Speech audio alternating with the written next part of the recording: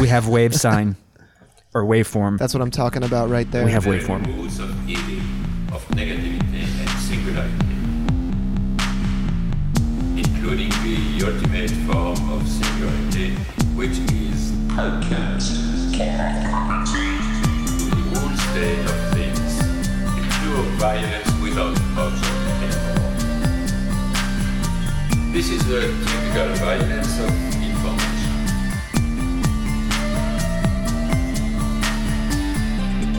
It's violent because what happens there is a murder of the real, the vanishing point of reality. Let's not have a misunderstanding here. Welcome to Machinic Unconscious Happy Hour with Cooper Cherry, as always sponsored by the People's Institute for Revolutionary Semiotics.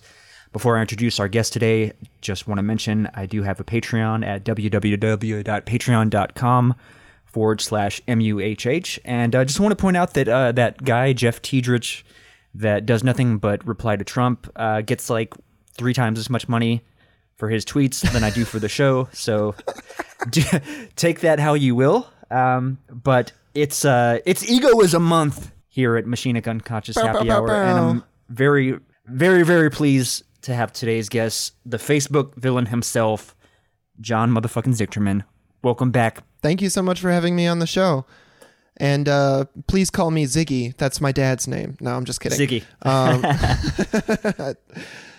No, it's really good to be back, and it's really good to be talking about Stirner. Those of you who don't know, I mean, I've had John on the show probably 5 or 6 times by now.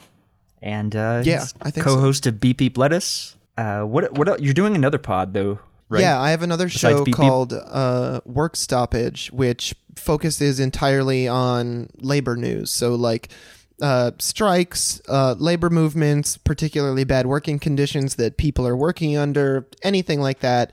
And then after talking about all that serious stuff for 45 or 50 minutes, at the end of the show, we do a meme review so that it's not all just stuff to be mad about.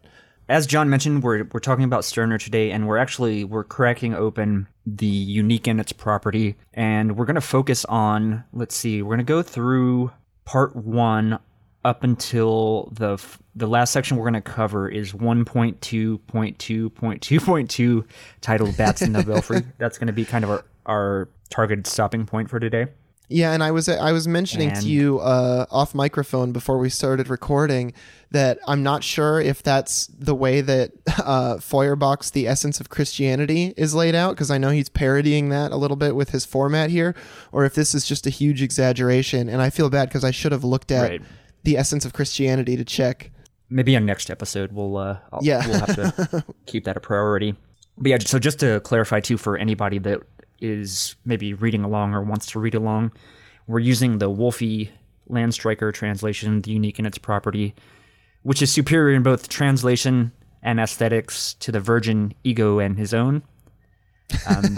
Today we'll be we're going to supplement this a little bit, a tiny bit, with notes from Deleuze's Nietzsche and philosophy, and I think as we get into part 2, we'll really be drawing a bit more, because I think that's where Deleuze focuses a lot of his references to Stirner. And then perhaps eventually getting into maybe some references to Derrida's Spectres of Marx, but we won't probably get to that today. But so this is my first full-on read-through of the book, and I gotta say that I really enjoyed the first, I don't know, maybe quarter of the book quite a bit, up until we get into like section 1.3, the free. That started to get a little less meaty, but yeah, I really liked that first 80 or so pages roughly. Well, I think when he gets into that section where he starts to divide out how he views different political ideologies, he kind of steps away from having this, what the crux of his argument really is, which is, I think in many ways it's an epistemological argument, which is that like there is an unknowable, indivisible thing that is us at any given moment, and trying to develop political opinions based on that. I mean, it can certainly influence your political opinions, but I don't think it's, to me at least, I struggle to develop like a political program on top of what I get out of Stirner, you know? Yeah. I want to start off, I guess, there's a quote I pulled from the Deleuze's Nietzschean philosophy, where he just kind of discusses broadly the book itself. And this direct quote: "The interest of Stirner's book is threefold: a profound analysis of the insufficiency of the reappropriations of his predecessors, the discovery of the essential relation between the dialectic and the theory of ego, the ego alone being the reappropriating instance, profound vision of what the outcome of the dialectic was with the ego in the ego." So I have no idea what that means, but according to Deleuze, that's what this book is about. And I mean, that is an interesting quote, I think, because thinking about the ego as the only reappropriating instance, the only thing that actually does any of the reappropriating, is kind of like central to Stirner's everything, right? It's like he's harping on the fact that like it's not only that you don't have access to the external world, to objective reality in a meaningful way, you also don't have access to yourself and your internal world. That's mediated too. And I think that's kind of like how he manages to be so radical and see through things like what he calls like pious atheism and stuff like that, because it's still a subservience to some internal kind of spiritual world that you're generating. That's really interesting the way that you put that. I hadn't considered in that realm, but that really makes, I think it's really interesting to see how much, I mean, Hegel as well, but Stirner, like, I guess my assumption was there wasn't this focus on consciousness in either of them, so, or as the tremendous focus of their work, right? Mm-hmm.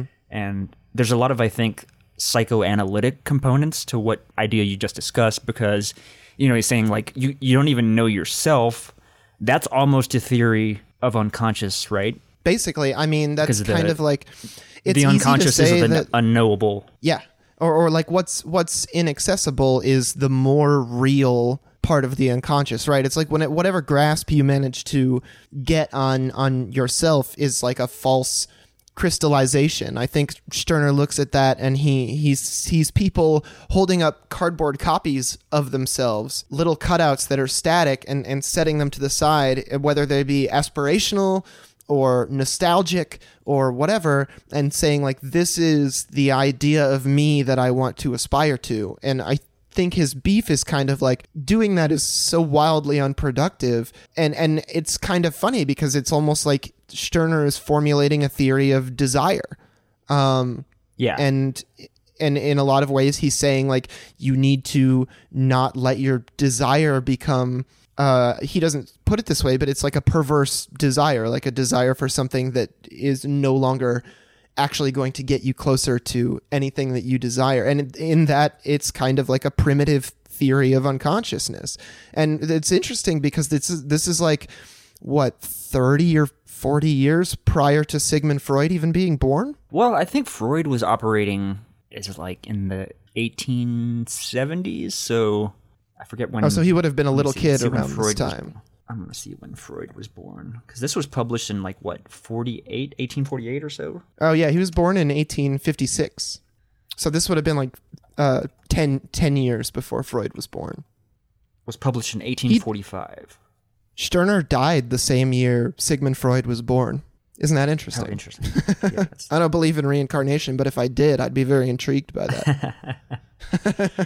I read some wild shit. I read this whole, well, not all of it, but a significant portion of this biography of Freud that was pretty wild. Him and his cocaine that sounds stuff. Wild. Like, I remember getting in a lot of hot water with I got in a lot of hot water with some 6th grade teachers when I was supposed to do a report on a scientist, and I did my report on Sigmund Freud. They were like, why is this kid doing this? But yeah, I think to go back to my larger point just being like how much Stirner and Hegel too are both concerned with consciousness, and I don't know if it's the sort of Hegel starting point that both like Lacan and Stirner are coming from, that's where like the the sort of unified spirit, if you will, of the thought is emanating from, perhaps. This relationship between, maybe it's also that idea of like, whenever you see patterns, you're gonna, you know what I mean? Whenever you're looking for something, you're going to find that thing over and over again, right? And so maybe like coming into this text now after having said like delving so far into Lacan psychoanalysis broadly that, you know, I'm looking for those patterns, but I think that Hegelian starting point for both, even if it's a bastardized Hegel that Lacan picks up on from Kojève, I think, you know, maybe there is some kind of parallel between Lacan and Stirner to a degree. And it's just interesting to see Stirner delving into unconscious, even if he doesn't really spell it out that way or use the language. Well, I think it's definitely the common influence from Hegel, and I think it's ironic that just much in the same way that, like, if you listen to the Why Theory podcast, Todd McGowan and Ryan Ingley will always talk about how Lacan tries to say that he's not being Hegelian, and then he does his most Hegelian stuff, and then when he kind of mocks Hegel, it's like he kind of gets Hegelianism wrong. And then I think in a kind of a funny and similar way, like Stirner is trying to turn away from dialectics and negate them and come to the ultimate end of the dialectic in some way or undermine it in some way. But at the same time, he can't help but reproduce dialectical language and dialectical thought the whole time. So it all reminds me of that. I think, was it Foucault who said that, like, no matter how much we try and depart from Hegel, we always find him at the end of our projects. I think, like, Hegel put this germ of an idea into people's minds that he really took from Immanuel Kant, and he was like this bifurcation of, like, you know, mind and reality, like this operation of the two instead of the unified one. And he, like, really spelled it out and gave very, like, you know, long-winded even explanations of it. And it just kind of caught everybody's imagination, like it's a meme or something, that reality and understanding is fundamentally, like, bifurcated, and that there's an axis of unity between those opposites. Really, part 2 of the book is where the, like, dialectical critique is more apparent, or at least, like, in looking at Deleuze's Nietzschean philosophy, a lot of Deleuze's take on Stirner's critique of the dialectic is there, and that quote, I don't know if you remember this quote from an episode we did, the last episode I think we did, which was looking at an article about, I believe, Stirner and Deleuze, and this quote about there's something about, like, Stirner proving that nihilism is at the heart of the dialectic. Yeah. Well, it's kind of reminiscent of, I've picked up this book by Frederick Jameson called The Hegel Variations, in which he kind of sets out to establish a Hegel without a telos, like a non-teleological Hegel, something that is dialectical and is evolving and becomes variants of itself. But it never is actually necessarily culminating in one specific thing. And I think in a lot of ways, I'm only a third of the way through that book, so forgive me if my explanation is not thorough, but it's very similar, I think, in the way that Stirner looks at the dialectic.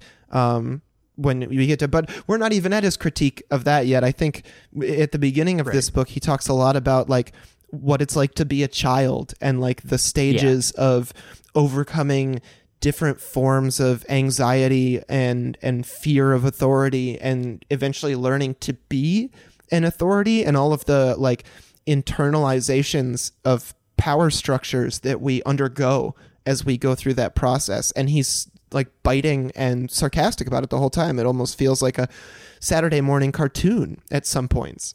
Again, that's, like, so Lacanian. It even, it's not the mirror stage of development, but it's very, like, it's in the ballpark, right, of that sort of analysis, or that look into development of consciousness, development of the self or the I, or however you want to parse that. Yeah. And I think that's what Stirner felt probably was missing from his Hegelian contemporaries, was he was like, well, they're all very concerned with spirit and, like, how big these universal kind of philosophical ideas can go. And he's like, I think that there's a lot of, like, the personal and the subjective and the nominal and the particular and the unique, however you want to put it, that gets lost in trying to really, like, found all of your philosophical notions on senses of universality while ignoring the particular. And it's kind of funny because you can find Hegel saying that you shouldn't do that either. I don't have a particular passage to quote or anything, but Hegel also emphasizes the particular as much as the universal quite a bit because they have a dialectical relationship, right? And I think it's kind of interesting that there's a parallel there, to at least to my mind, between the way that like Charles Darwin's theory of competition and cooperation is kind of just truncated into a theory of competition, and the other side is really woefully underexamined. Do you want to read a couple of passages just to exemplify kind of what Stirner's doing or what he's like literally saying in the text, just to give you an example of his analysis of this? Sort of start out. But everything that comes into contact with the child also defends itself against these encroachments and maintains its own existence. Consequently, since each one holds to itself and at the same time continually comes into collision with others, the battle for self-assertion is unavoidable. So this is a good example, too, I think, of where Stirner falls into Hegelian dialectics, too, right? Yeah, and it almost sounds a little bit Darwinian, too, doesn't it? It's like, you know, here we have these discrete objects, except now they're not just like animals or groups of animals, but a person out in the world. And it's like, yeah, you're going to brush up against things all the time that have a conflicting interest of preservation, even if it's just that like you try to break one of your toys maybe, and the toy is strong enough that it resists being broken. Like you experience that conflict between intent and actual produced action. And it's through that like grating against like what I want to happen isn't happening that you discover who you are and you discover the world around you. Good analysis.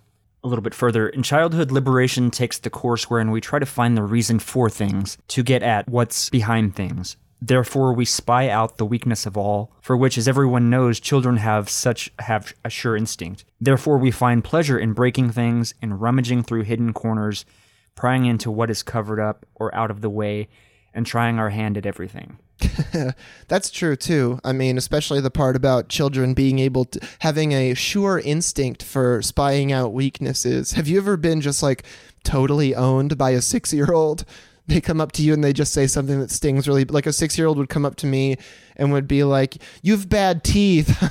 And they would like run away and I'd be like, "I do have bad teeth, dude. That really hurt my feelings." Like, yeah, it's weird. Like they haven't internalized ideology maybe fully or something. Yeah, and instinctive. I think it's like a primordial kind of ideology. It's like it's the ideology you have when you're just kind of recently arrived in a new and unfamiliar world, right? Like imagine like if you were an astronaut on another planet, that's what a kid feels like unprotected and just very alien for a long time. They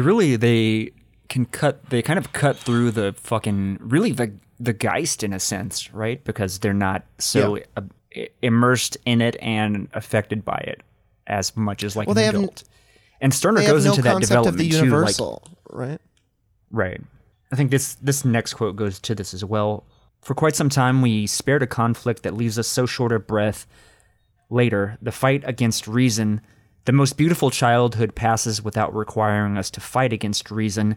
We pay it no mind at all, don't deal with it, accept no reason. We are convinced of nothing through persuasion, and are deaf to good reasons, principles, etc. But we find caresses, punishment, and the like hard to resist. Yeah, I mean, that's totally true as well. I mean, think about it. When you're a kid, it's like, you're like, I want Burger King for dinner. And your parents are like, well, you can't just have Burger King for dinner. 1, you had it for dinner yesterday already. And 2, it's expensive to go to Burger King. And they're like laying out these like very realistic and reasonable reasons why you can't go to Burger King. And if you're like fucking 5 or 6 years old, you have no conception of that stuff. You're like, just make more money. Just drive me there. Yeah. Just do it. Like literally, there's no, so your parents have to tell you like, no. And if you keep arguing with me about it, you're going to have to go to your room or whatever. And it's like, oh shit, an actual threat. Like something else bad might happen if I don't shut up about this. It's like, you know, and in this, you know, caresses and punishment, it's the stick and the carrot, you know, it's the classic thing. Like that's all parents have at their disposal when you're a kid, because they can't like sit down and show you the family accounts and be like, this is why this isn't in the budget this month or whatever. It won't matter to you. Another quote getting at this: mind is the name of the first self-discovery, the first banishment of God from the divine, that is, from the uncanny, the phantasms, the powers above. Our fresh feeling of youth, this feeling of self, is no longer impressed by anything. The world is explained to its discredit because we are above it. We are mind. Yeah, that's interesting too. So it's like the development of a sense of self is like your first way of not being controlled by other things, right? Like it's your first step outside just your parents telling you what to do and how to do it and being in charge of you, and sometimes even picking you up and physically just putting you through paces of things. If in childhood one had to overcome the resistance of the laws of the world, now in everything one plans, he bumps into an objection of the mind, of reason, of his own conscience, rather. If a child had to and then overcome the resistance that's the internal laws of the world. That's like the external to internal thing, right? Yeah, as soon as you have an internal world, as soon as you have like a theory of self, even if it's not one that you've like meta-examined or whatever, you are automatically building up an internal world that has just as many projections and weird biases and like a priori kind of like assertions, postulates that might not even be true. So it's like as soon as you start to have an internal world, that internal world is immediately haunted, to put it in like Stirner terms, I guess. Yeah. Or even like so the Spectres of Marx is where Derrida in particular goes into this whole critique of Stirner that's present in Marx's, German ideology, right? And so a tremendous amount of the book focuses on like these notions of spirits, of ghosts, of the revenant, etc. And like it's an interesting, almost a dialectical like look at Stirner versus Marx, and like the commonalities and the way that they diverge, and where Marx gets it wrong or where Stirner gets it wrong. And it's interesting to take the analogies of like the synonyms for Geist and spirit and, spook and haunted and stuff further and further, because I think even to Stirner, that was part of the fun, right? Was like in German, these words are as open-ended and have kind of as broad of a connotation as they do in English. And the same Wolfe talks about this in the preamble when he's talking about the translation. He even says that property has that same kind of, it has an economic meaning. It also has just a strictly analytical meaning. And then it also has some other meanings on top of that. And the open-endedness of these words and the syntactical meaning of things is, it's all obfuscated, right? It's like we don't actually say the things we mean. We say things that gesture towards the things we mean. And that's kind of one of the points that Stirner is trying to make about the self in a lot of ways. It's like you don't have a name for the self. You just have names that kind of can guide you toward the self. And when you hold up one of those names and let it tower above your actual self and control it, then that's what he basically objects to. And that's almost in a way gesturing towards like linguistics. I'm thinking of Saussure and the signifier-signified relationship.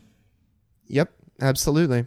It's weird how, like, in a satirical way and in a way that I think it would be hard for a lot of people to take seriously, Stirner manages to kind of anticipate so many things that would be fleshed out later, sometimes seemingly without any actual influence from Stirner at all. Just like these were things that were on people's minds for like a while, like 100 years, Yeah.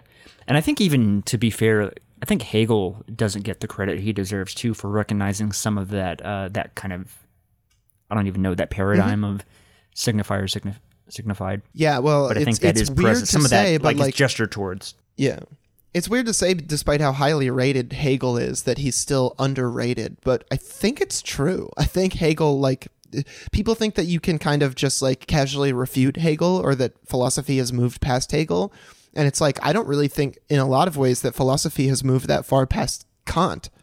And that we still need to catch up to Hegel sometimes. Or Plato, to some extent. Yeah. in a way, like exactly. I mean, there's the cliched quote about all philosophy being a footnote to Plato. Mm-hmm. Yeah, that's Moving Aristotle's forward, fault, though- if you ask me. Moving forward, so we start out, like I said, where Stirner's looking at this development of, I guess, of consciousness, how that is how the I is creating it, or being created, and using the example of the child, like kind of formulating its own ego and being, I guess, incorporated into the world spirit, or whatever the fuck you want to call it. Yeah. But now he's going to move into this. I think the second portion is broadly like this critique of spirit generally. And I do want to read another bit from Nietzsche and Philosophy from Deleuze's book. In the history of the dialectic, Stirner has a place apart, the final, extreme place. Stirner was the audacious dialectician who tried to reconcile the dialectic with the art of the sophists. He was able to rediscover the path of the question, which one? He knew how to make it the essential question against Hegel, Bauer, and Feuerbach simultaneously.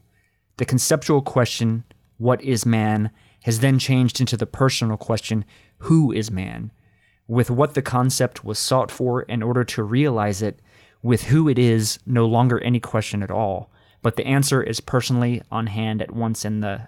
Yeah, but I think it's the thrust of it is present right at the beginning, right? It's like, you can take any grand philosophical question like, what is life? Or what is love? Or who is man? Or who is humanity? And the question is always like, which one? Which man, which love, which humanity, which life are you talking about? It's like, they're all very different. And yes, they share things in common that you could characterize as like universal and binding, but their relationships and their attitudes and their positionings to those things are all very, very different depending on where they are, their class status, their mental and physical well-being, and any number of other factors. To exemplify this from Stirner's own mouth here, but if the spirit is recognized as the essential thing, it still makes a difference whether the spirit is poor or rich, and therefore one tries to become rich in spirit. The spirit wants to spread out to found its empire, an empire not of this world, the world just vanquished. So then it longs to be all in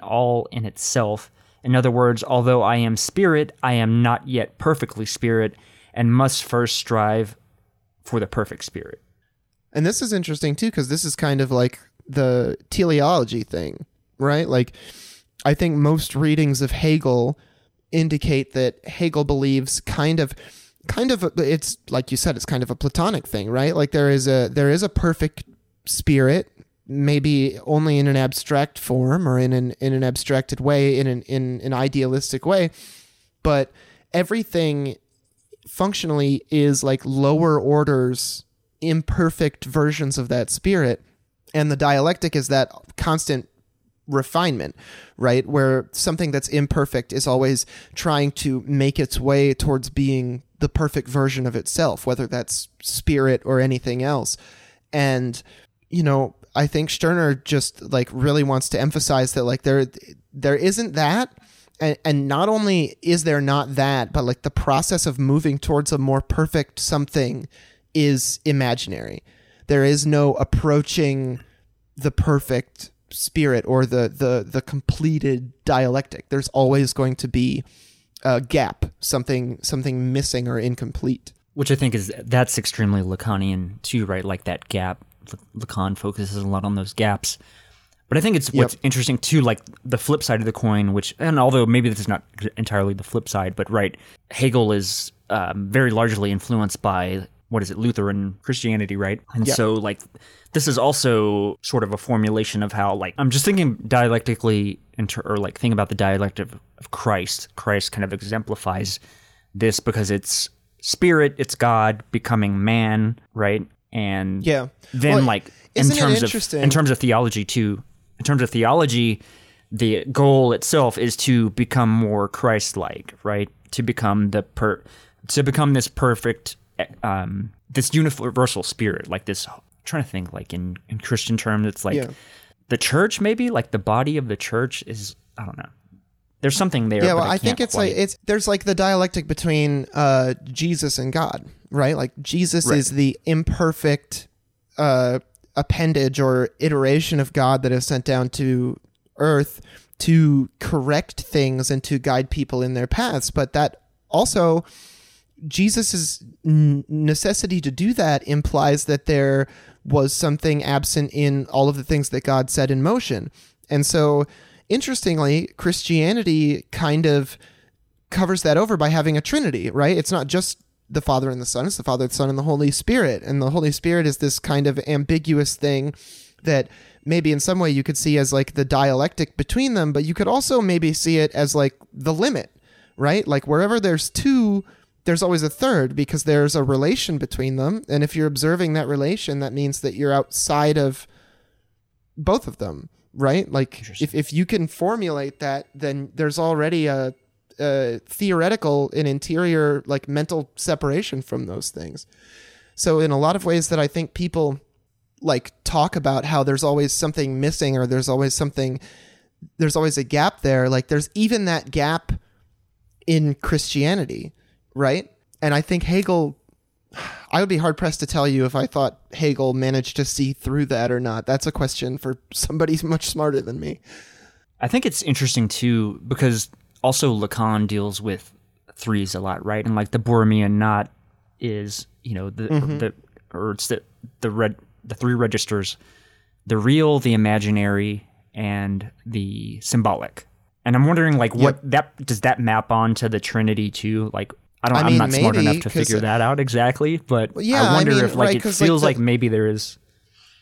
The real is supposed to be inaccessible, right? So that would be the Father, and then the imaginary would be, I think the imaginary would be the Son, and then the Holy Spirit would be the symbolic, the thing that the point of interpretation. Yes. Which kind of, I don't know if that's a correct mapping onto Christianity, but it maps nicely with my other mapping of something onto Christianity, so I think we'll keep it. Yeah. Didn't Hegel also have, so he, of course there's dialectics, but didn't he have these, maybe it was threes or sevens or something, right? Like there's some relationship to these in Hegel too that I can't. Yeah, I don't know. Dialectics 2, trialectics, Havana Nights, you know, like... And then this idea that is the real is rational and the rational is real. Yeah, that's Hegelian, right? Like that's straight out of Hegel. Like that you need to find the rational in the real and not just be obsessed with pure rationality. Like that's what that's basically the critique of pure reason right there that Hegel is lifting straight from Kant. Maybe? Yeah. Building. Yeah. Well, you know, what would you say? Pushing the envelope of, or further formulating, or some other pleasant economic or academic sounding phrase. Right. I don't think that Hegel he's not trying to negate Kant. He's extending the project out in a different form. I think there are parts of Kant that maybe he even inadvertently negates. It's always hard for me to understand Hegel's relationality to Kant, especially because Kant is like, Hegel's hard enough to read. You know what I'm talking about? I'm not going to read Immanuel Kant. Like, no, thank you. They remind me, actually, like the style of the prose reminds me of one another, but I think at least Hegel is a bit more interesting with what he's doing, perhaps, than Kant, at least on the surface. Kant was like a hermit. Right. And I think he spoke and gave presentations, but it's my understanding that he wrote books much more in the manner of like writing books. Whereas I think Hegel, from my understanding, I could be off base here, but Hegel primarily developed his ideas in front of a class. Exactly. Right. Lecturing and coming to conclusions along the way. And so I think he has a little bit more of a conversational and approachable style, even though it can be very stilted and academic at times. But Kant is where we get this Kant talks about like the noumenal and what's the other side of, like there's the noumenal world and the phenomenal world. Noumenal and the phenomenal does he make world. Does he make that distinction, right? I think so. Or that could be a modernization of his ideas. Noumenal versus phenomenal. Yeah, that comes straight from Kant. Yeah, I had to check. The phenomenal world is the world we are aware of. This is the world where we construct out the sensations that are present to our consciousness. The noumenal world consists of things we seem compelled to believe in, but which we can never know because we lack sense evidence of it. Which would be, well, I don't know if that would be the real, would be the noumenal No, because I mean, world. that would be the symbolic, wouldn't it? That would be the thing that we project onto things where, like, I have an intuition that this is how these things fit together. I have a constructed kind of structure of relations for these things, but the truly inaccessible, that would be the real, like something that we truly aren't able to have any knowledge of. Because as soon as we come up with a phenomenological explanation for it, even if that is just our theory of how it happens, then that's just that no longer becomes the real. I think. I mean, that's the impression I get. I'm by no means a Lacanian scholar, right? But but I think there is. I might something... sound like one by the end of this episode. Right.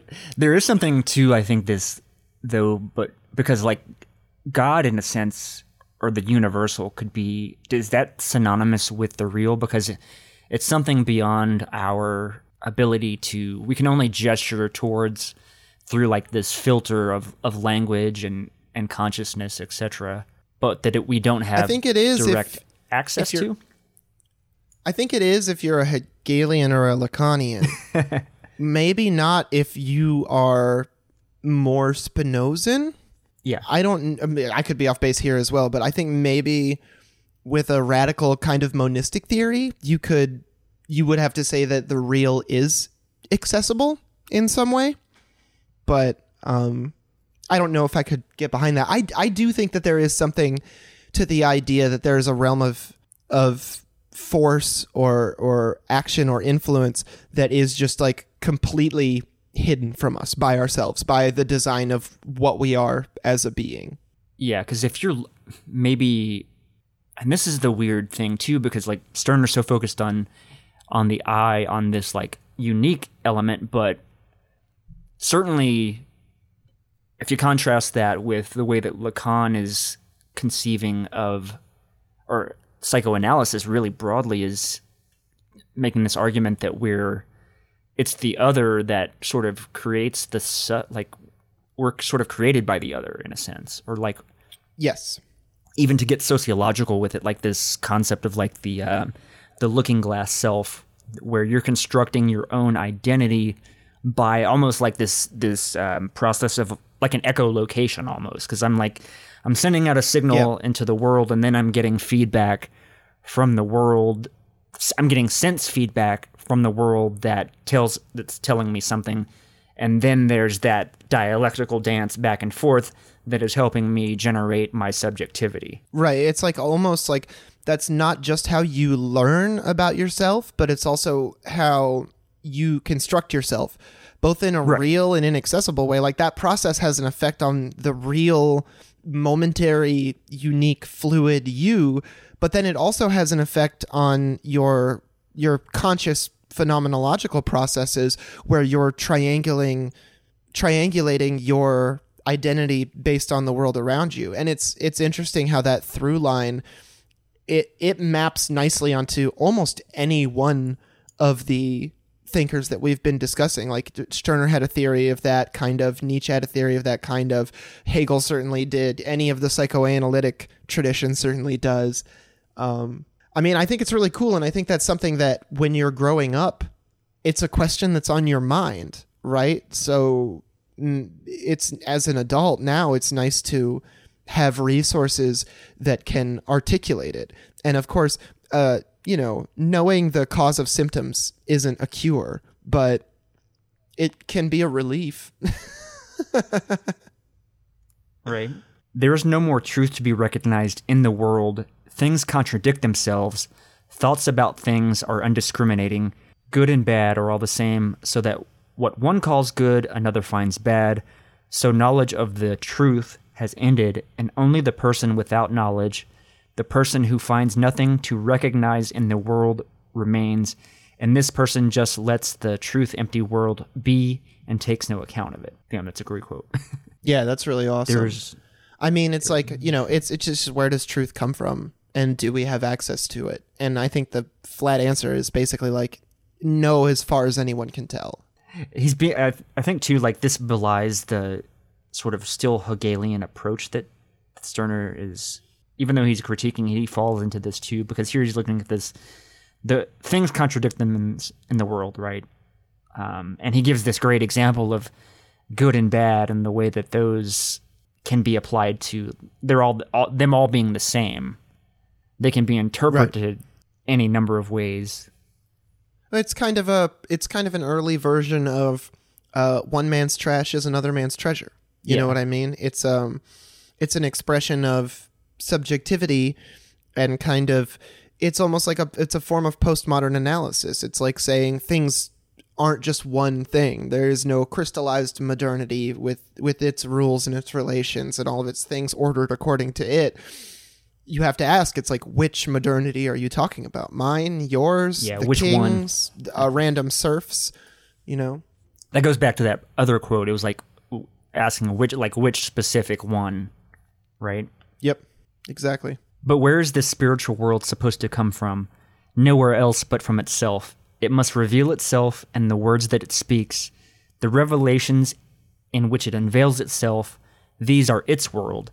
As a dreamer lives and has his world only in the fanciful patterns that he himself creates, as a fool generates his own dream world, without which he wouldn't even be able to be a fool.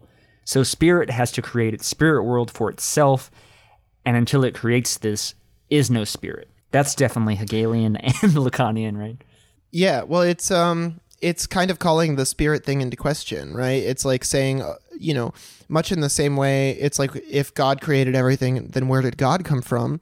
It's like asking, well, if spirit is manifest as everything, then what is manifesting as spirit? What is the origin of spirit? And it's like, to Stirner's mind, it seems like spirit is this self-reflexive thing. It haunts itself. It generates territories for itself to occupy, because if it didn't do that, it wouldn't be a thing. It's kind of Cartesian, right? It's like, I think, therefore I am, but it's more like, I think, therefore I am haunted. Nice. That's a good move. And it reminded me too of that quote that I actually brought up earlier from Deleuze. I think he specifically references almost this exact thing, right? In the history of the dialectic, Stirner has a place apart, the final extreme place. He was able to rediscover The conceptual question, what is man, has then changed into the personal question, who is man, with what the concept was sought for in order to realize it, with who, it is no longer any question at all. But the answer is personally on hand at once. Yeah, well, the answer is personally on hand, because when you ask who is man, the answer is like, well, it's yourself. You're creating that question. You're establishing the borders of the concept of man in your process of asking it. And in doing so, you're positioning it in relation to yourself. And by doing that, it's kind of auto-filling in all of the properties of man to be relational to you, which means they'll end up being your properties, right? Like, it can't come from anywhere else. And it's like earlier in that quote, or the earlier quote that we were talking about, where it talks about ego being the sole reappropriating thing in a relationship. It's like, it's the only point of processing. It's almost like there's nothing external to the text, but it's actually, there is nothing external to the conceptualization, the ego, the unique, the thing that's doing it. So it's like, it's this relentless trying to get at the back of things, trying to get behind what's happening. And when you really boil down to it, Stirner is like, it's all reflexive. It's all self-articulated and self-defined. Yeah. And I think the next section from that quote gets at this too. He's like, thus its creations make it spirit, and in its creation one recognizes it, the creator. It lives in them, they are its world. And then further on, he's like, exactly. Now what is the spirit? It is the creator of a spiritual world. Yeah. Which is just, so God, that's so Lacanian. Like, it's so funny to see that. Yeah. It's so funny to see that. Like, and again, I don't know if I'm just projecting, because they have the same kind of like snarkiness. They're all snarky writers in their own way. I mean, it took, It took Zizek to convince everybody that Lacan and Hegel were thinking in line with each other, right? I think that was the sublime objective ideology. And once that happened, everybody who made that leap is like, now I can't think about it any other way. And then we have these other thinkers who have tied, very interesting commentary talking about him anticipating other movements, but what's really interesting is the way in which he was kind of like the best student of Hegel, even as he tried to depart from him. So now that you have Hegel as this like connecting point between Stirner and Lacan, it's not actually that hard to draw lines straight between them. And it's really exciting. It feels a bit like you've struck gold, doesn't it? Like, yeah.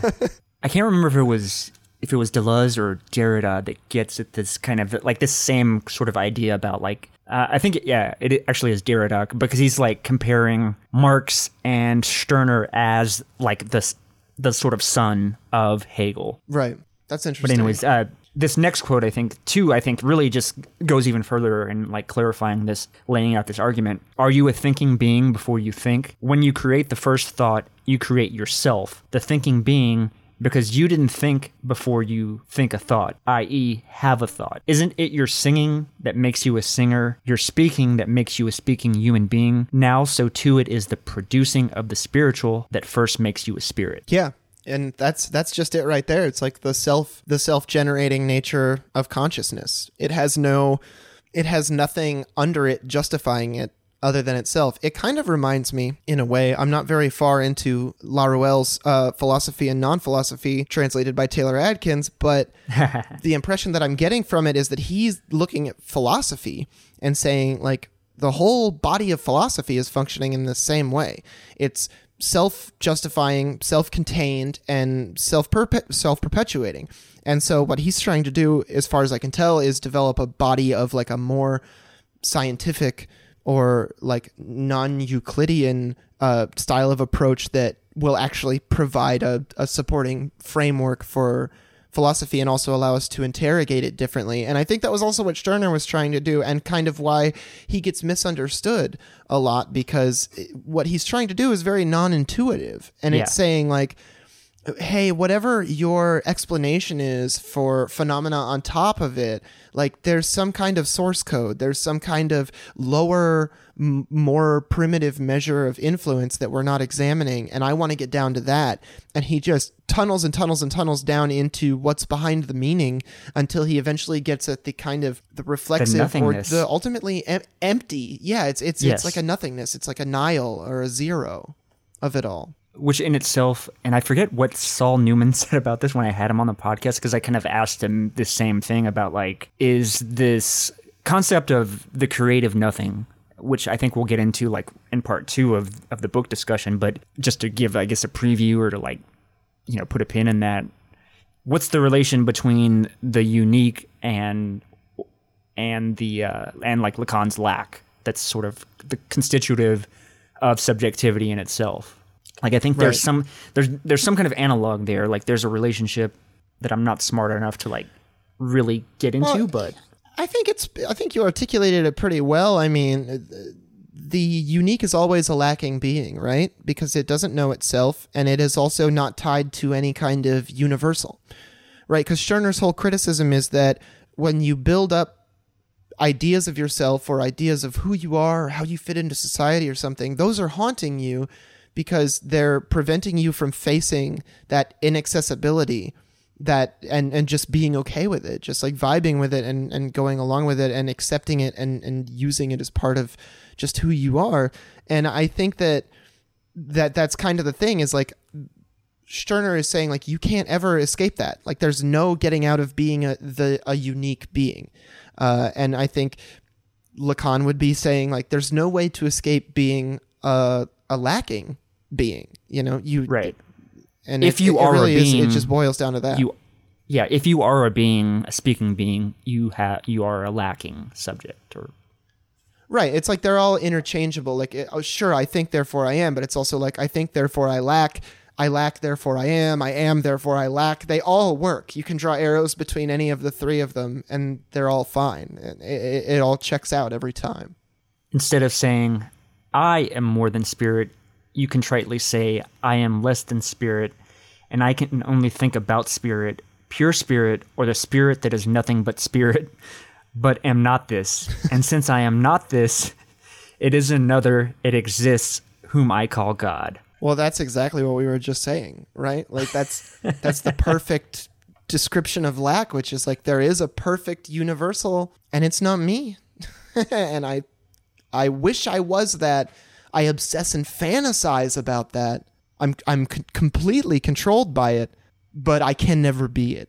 And that's what a Sisyphean kind of thing. It's easy to understand why Camus would take direct influence from Stirner as well. Did he really? Because he dedicated he dedicated the preface to, God, I always forget if it's The Stranger or The Rebel, but he dedicated the preface of one of his books to Stirner. I think it was The Rebel. Damn, it has no to idea. be right. Yeah, that tracks, right? I had no idea. We'll have to pull that in for next time. Yeah, definitely. That and check on the structure of Feuerbach's Essence of Christianity. Those will be That our too, yeah. tasty follow-up treats for people who follow this little mini-series. Another quote. It lies in the nature of the thing that the spirit which is supposed to exist as pure spirit must be an otherworldly one. For since I am not it can only exist outside of me. Since the human being doesn't fully merge into spirit, then pure spirit as such, can only be outside of human beings, beyond the human world, not earthly but heavenly. I think it's passages like this that really drive home why the song Personal Jesus is such a fucking good song. Right? Because they really broke through that. Depeche Mode was like, what if you could just reach out and touch faith? What if you had access to the perfect... I don't even know if that's the main thrust of the song, but that's always the image that goes through my head. It's like, you know, you see these evangelical churches and these mega churches and stuff, and it's like they're all celebrating and putting on a show, and there's like quote unquote miracles happening, but there's not really miracles happening. You can't like really reach out and viscerally experience God. You can experience like a self-induced ecstasy, but it's all coming internally. Like, yeah, there is no direct access. And so when I hear something like Personal Jesus, I'm like, yeah, what if there was a personal Jesus? What if I had what if I could pick up my red phone and just call God? Faith wouldn't work the same way. Religion would have no meaning. There would be no measure of social control with it. So it's like that inaccessibility is what allows religion to be such a strong and powerful and vitriolic and all-consuming force in people's lives. It wouldn't be that if we had direct knowledge of God. Oh, that's true too. Because like, oh man, I'm really interestingly seeing this connection between the real and God, and I don't know, like I said, I don't know how correct that is. Yeah, Lacanians could be scoffing at us right now, but who knows? I mean, we could do an entire episode on what the real is and probably still not figure out exactly what it is, right? Or like even be able to, you know what I mean? We could probably do 5 hours on just on the real itself. Well, doesn't the real kind of resist categorization and explanation through its inaccessibility? So exactly, it's so relevant to a conversation about Stirner because that's what he's doing when he says der Einzige, you know, the unique. It's like the unique is not a name for a thing.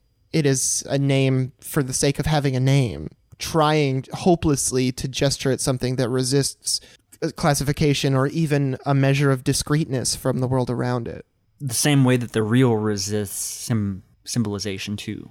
Exactly. Right? That's exactly what that is symbolization. Like once you see the outline of something and perceive it as separate from something else, you've ratified it into a symbolic order in your mind, and the real fights that, and the unique fights that too. Or I wouldn't even say fight. I would just say is impervious to it.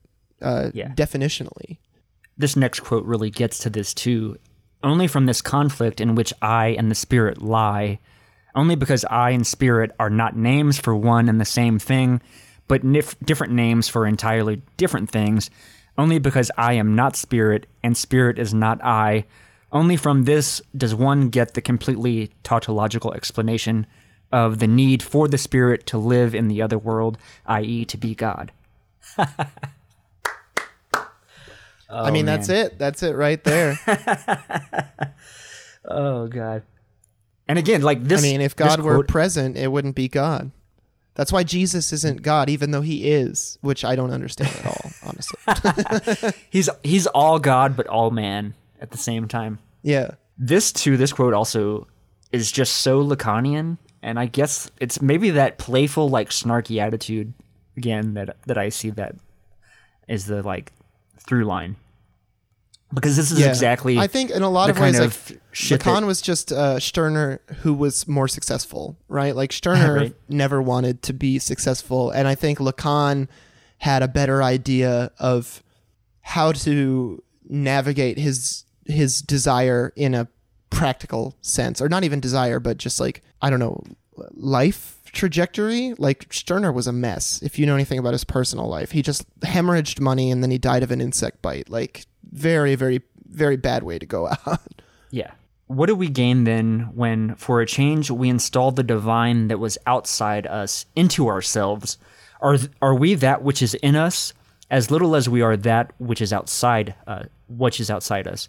I am as little my heart as I am my sweetheart, this other I of mine, precisely because we are not the spirit that dwells in us. Precisely for this reason, we had to move it outside ourselves. It was not we, it did not come together as one with us, and therefore we could do nothing other than to think of it as existing outside of us, beyond us, in the other world. Yeah, and I think that's really important too, because it's like when he talks about spirit is not I, you know, I think a lot of people from this era would retort, yes, it is. You are your spirit. And Stirner is basically saying, well, if it's my spirit, then it's not me. Because then I'm this other thing that's in ownership of the spirit. So what is that? What's that me? What's the thing that you keep gesturing through to get to a little Funko Pop version of what you're trying to describe? Did you have anything else you wanted to add on or talk about on this quote in particular? I mean, I just think it's really interesting about this quote, how he just really, when he says, are we that which is in us, as little as we are that which is outside us, I am as little my heart as I am my sweetheart. And he's just really harping, I think, very pointedly on that reflexive nature of language, right? Like when you're like, I am my mind, or I am my spirit, or I am my soul, I am my thoughts and feelings and wants and needs. It's like, no, you're not. Those are your properties. Those are things that you have. You just said they were yours. You know, your sweetheart is your sweetheart. Your heart is your heart. It's not you. You're this thing you don't even have language to gesture towards. Even if you just say, I'm me, it's like, which you? You right now? You in the heat of an argument? You relaxing in the evening? Eating dinner? You know, you're not this static thing. You're not just a still image. Right. That's really interesting. Because I'm thinking about that like in the context of really like a Spinozist conception of the universal, because it's like, okay, where like point to yourself 5 minutes ago, is that you, or like, are you the moment when you were born? Or are you when you were 5 years old? Are you in the future when you're 50 years old? Like, at what point is you? Like, you're not this unified thing. You're this process. You're like you're a process distributed over time and space. Yeah, and you're not discrete. That's the thing. There's no markable barrier between you and your life and your environment and your circumstances and like all your properties. There's no easy way to say like, this is me and these are the things about me. Because as soon as you point at something and you go, this is me, it's like, well, what makes that you? And you're like, well, this, and this. And it's like, those are just your properties. You still have not gestured at yourself yet. And it's kind of like the same thing. It's like, if I have the classic example of a broom, right? If I have a broom and I replace the handle, is that the same broom? Okay, well, another couple of years go by and I replace the little head on it too, and the brushes over time. Now is it the same broom? It has no original parts. And like the cells in your, this is maybe not super relevant, but like the cells in your body, you go through all of them in like 7 years. So theoretically, 7 years later, you're basically a totally different person. But of course, you're a continuation. You're an extension. You're a process. You're a projection of something else, but only for that time, that's never a totalizing way to describe yourself. So holding up even any of these ideas that we just discussed and saying like, that's what I am, that's what a person is. Stirner says, no, that's still just a poor and lacking representation of you, and one that will lead you away from whatever you actually are at that time. This goes to another interesting thing, which I think is counterintuitive, is like how much Hegel can sort of be used, or like even almost interrogates a little bit or gestures towards like cybernetics. Because I'm thinking about this too in the context of like if your consciousness is copied over, like it's not is the new thing that has all of your properties, is that you, or you know what I mean? Like, is that your right. Because we like, I think the conception is that maybe even that's the dualistic idea, is like, is if my spirit isn't present in this other iteration, or like this other thing that shares my properties, is it really quote unquote me?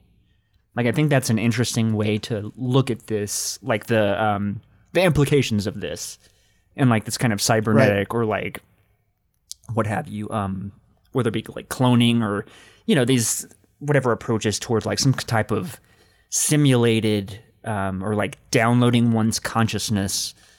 But I think that only makes sense in like this, it's if like you have a dualistic approach, like a Cartesian approach. Well, I think that Stirner is kind of trying to, like, I think, right, in like simulation and simulacra, the idea is that like some copies do have originals, right? And then copies without originals have become distanced and alienated from understanding. But I think Stirner would tell you, like, no copies have originals. There's no original. There's nothing behind the curtain. There's no. Yeah. All of this has been generated by itself. It's self-creating and self-perpetuating, because everything, just by the laws of physics, functions in its own interests. Yeah. Like a rock is hard because that keeps it a rock, and if it weren't hard, it would be gravel, you know. Yeah. Or if it's not exposed to wind and water because that's what keeps it a rock, and if it had been, now it would be sand, or you know, whatever. That's a great example of like that concept of spirit too. It's like this, it's that sophistry. You know what I mean? Yeah, exactly.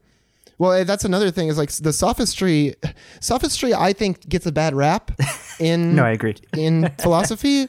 And Stirner, like if you ever read and Wolfe in the preamble to this kind of talks about it, the Philosophical Reactionaries, where he does a takedown of Hegel and Kuno Fischer, but his takedown of Hegel is so sarcastic it doesn't even really amount to a takedown, but it's so biting, and I think it really gives you a deeper look into Stirner's own mind than maybe the Unique in Its Property or Stirner's critics really can. It's also very short, which is nice. I think this too, that's extremely like a Lacanian idea, and I'm wondering why Baudrillard fell into this trap of like the real, and you know what I mean, that's sort of like the romantic reactionary approach, that there's a lost real. But where Lacan would say like, no, there's the lost object. You never even had the lost object to begin with. Well, to be fair, I haven't read Baudrillard firsthand. That's been on my to-read list for a long time. So my assessment of him is secondhand and maybe not the best. But yeah, I mean, I think that at least this critique of what is maybe a straw man of Baudrillard that we've thrown up is certainly true. Like, I think that if that's your reading of Baudrillard, then you're falling into a trap of being like, it's the reaction of nostalgia, right? And you see that take place politically, like even, you know, with the fucking Make America Great Again thing. It's like America was never great. You know, there was never that magical piece that we lost. It's never been there. You've never even known what it is. You can't the lost theorize object that we never had. Yeah, the lost object that we never possessed to begin with. But yeah, I mean, I don't think it's necessarily though a straw manning of Baudrillard, because he literally kind of describes the procession of simulacra, and which I think has some, like, it's in many ways it's kind of like this genealogical methodology that, you know, starts with Nietzsche and, like, also, you know, Foucault obviously used, but it's that, but I think he's missing, and even though I think he was a sort of paid attention to Lacan and read Lacan, didn't really, like, grasp that important caveat of, you know, this lost original was there is, like, that's a spook.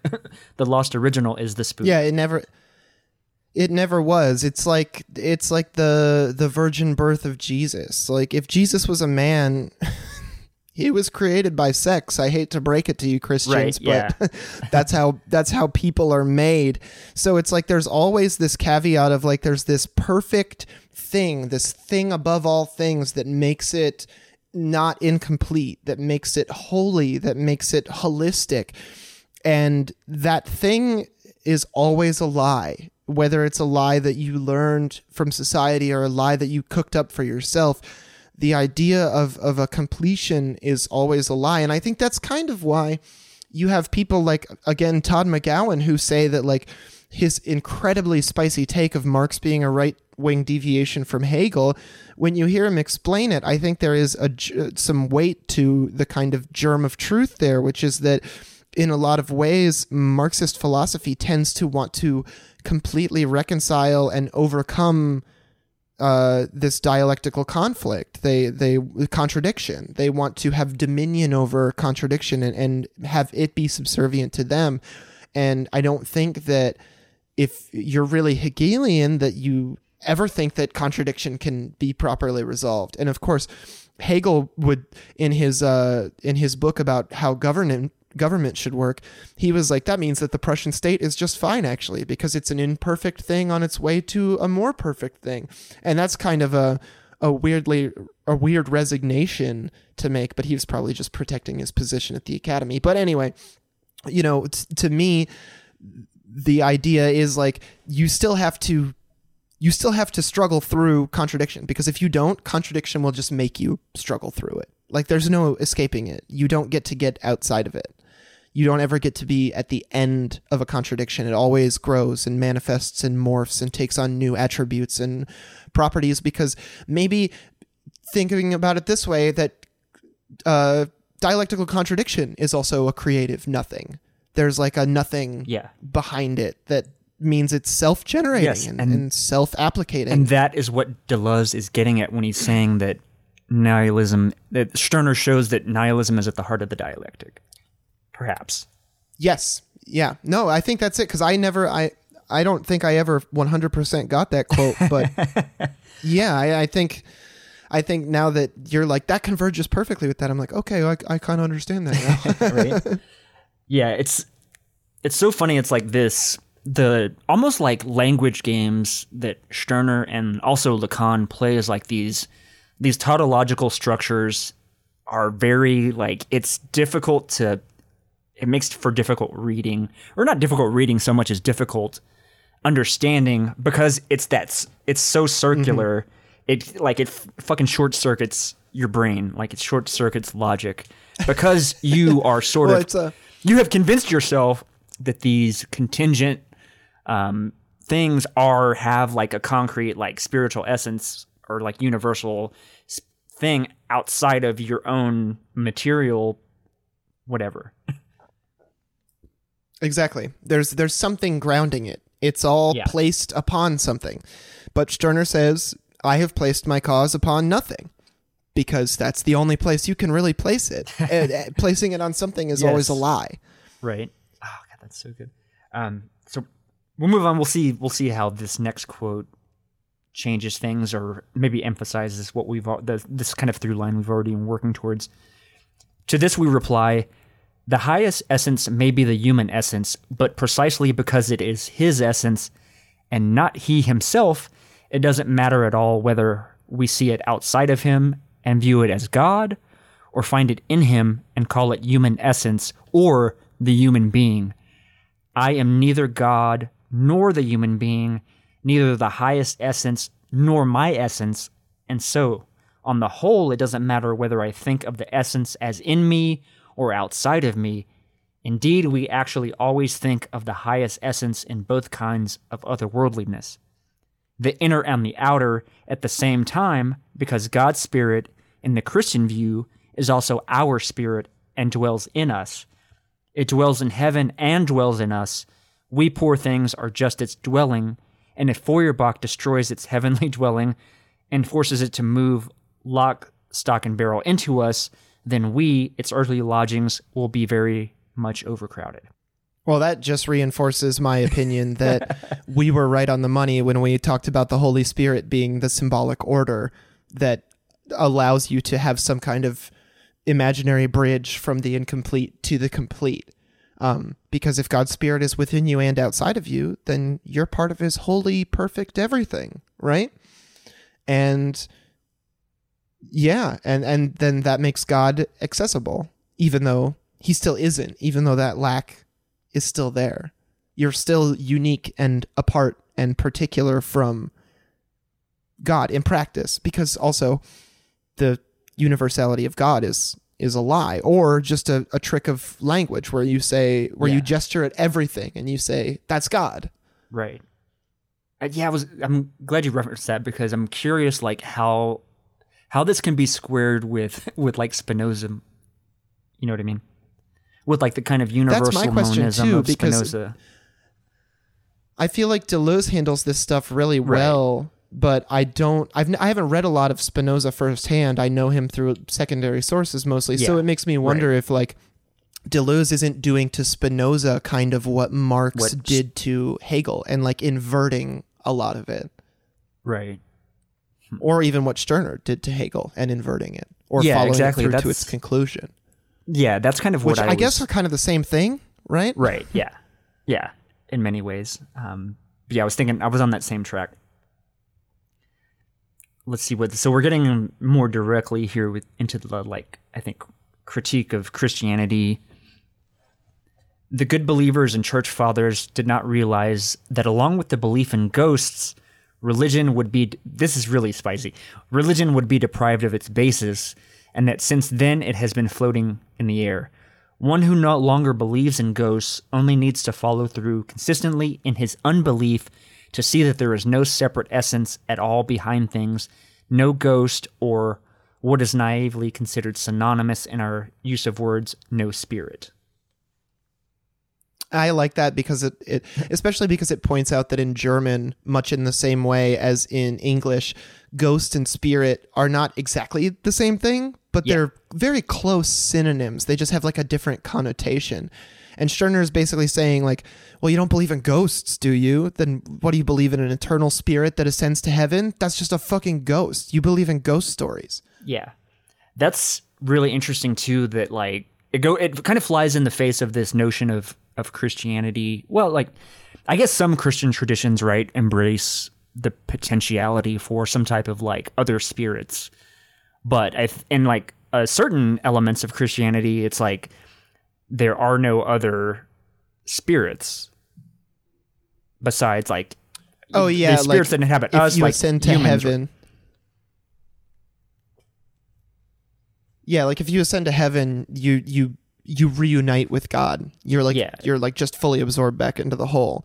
Whereas I think some other Christians are like, oh, I get to live in an Eden and be like reunited with God, but still somehow also myself. Which I think that's the most interesting, trying to have your cake and eating it too, right? That's like a recognition in that pathology that says like, but it would be scary to be totally reunited with God and to lose my identity. It would almost be like a second death. And they can't let go of that. They're like scared that not just that they might die, but that they might die in the afterlife. Right. That's funny, especially to compare that to like eternal damnation in hell, right? Like where your individual being suffers punishment for your disconnection from the universal. So you're banished. So Yeah.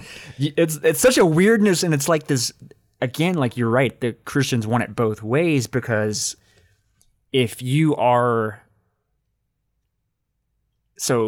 disconnected from God as a starting point, if we start out at a -1 because we're removed from the universal, then how are we going to you're going to spend eternity still divorced from the universal? Right. Well, it's like the promise is, it's like, okay, you're here on earth. That means that you're not in the kingdom of heaven, right? Because you are already particularized. There's a you gap. are already separated from the universal. Yeah, there's a gap. There's a lack. And so you in life are supposed to strive towards that universal, towards God. And then the promise is that if you do that correctly, you'll actually get there, which is amazing. But then the punishment is really just that it's not like fire and brimstone. It's really just that you won't ever get that you will then have to live in an afterlife, in an eternity apart from God, as a separate thing from him. Yeah. So really, I think going to hell isn't as much like being punished as it is like forming a splinter group from the main organization. But you know what I'm saying? It's like, if you think about it, if you're thinking about it in terms of Christ or Christianity, like on earth, we're separated from God because of sin, because of the fall, right? Mm-hmm. So Yep. my punishment for being separated from God is to be separated from God. You know what I mean? Yeah, it's reflexive. It's self-actualizing. It's like you're already separate from God. So the worst punishment would be for that to continue. Right? Right? And then it's a form of control, and because then they say like nothing you endure here on earth can be as bad as that. So you better act in accordance with those ideas rather than your actual interests here on earth. And then you've been completely duped. Now you no longer have your own interests at heart. Have you ever seen the movie The Fountain, the Darren Aronofsky film? No, I haven't. So I'm gonna spoil you. Well, I fucking hate to spoil this, dude. But fuck it, you'll forget this. But so Okay, there's this interesting, also like this triune storytelling motif of these three separate characters within the movie that are all interconnected. And so one element of one of the characters is this conquistador who is seeking out the tree of life, and it has this sap. So if like you consume the sap from the tree of life, then you become immortal. And so what happens is this total like unexpected thing.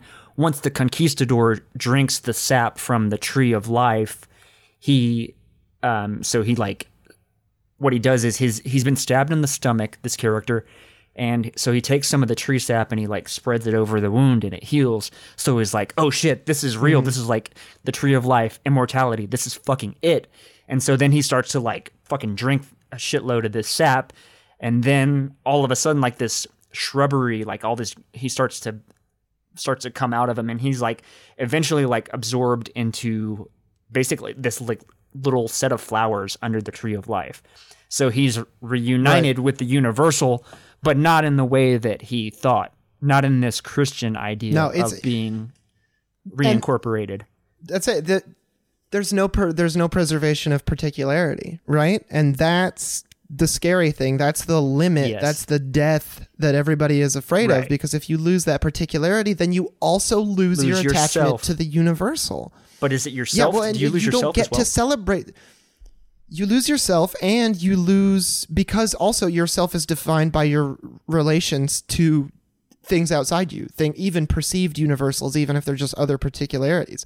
So if you have a pursuance of the universal, you can never actually attain the universal, because if you lose your particularity, then you lose that thing that made you want to pursue the universal in the first place, right? Yeah. You lose that reflexiveness of action, and you become completely inert. You essentially cease to exist.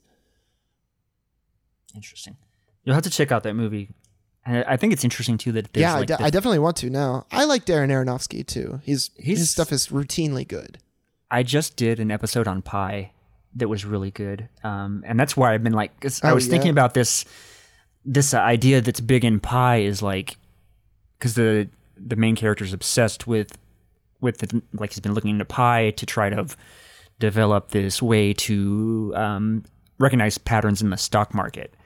And he has his old teacher that was also like once working on the same sort of like a corollary project, but he's like telling him, you know, if you're looking for Pi, if you're looking for this specific thing, you will see it everywhere. Once you're looking for that thing, you will see that thing, which is again this like sort of circular logic that Stirner's really getting at too, and to like drive that home here with like this quote: "You have spirit because you have thoughts. What are your thoughts? Spiritual essences, and so not things? Right. No, but the spirit of things, the main point of all things, their innermost aspect, their idea. So what you think is not just your thought. On the contrary, it is the most real aspect. What is really true in the world is the truth itself. If only I truly think I think the truth." Woo!